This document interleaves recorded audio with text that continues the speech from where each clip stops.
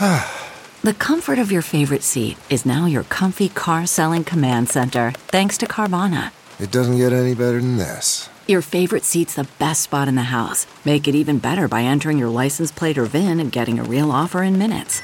There really is no place like home. And speaking of home, Carvana will pick up your car from yours after you finalize your offer. Visit Carvana.com or download the app and sell your car from your comfy place.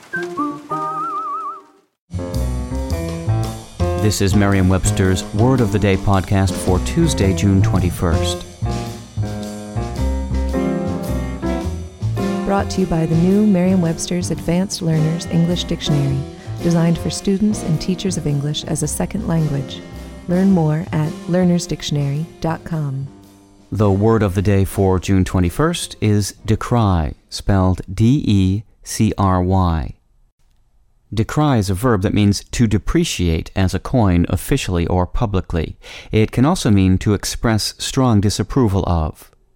Here's the word used from an article by Howard Blume in the Los Angeles Times. Inside the meeting, several speakers, including a teacher, 2 parents, and 2 students, also decried the board action as wrongheaded or too hasty for the school of about 4,000 students. Decry, depreciate, disparage, and belittle all mean to express a low opinion of something, but there are also some subtle differences in their use.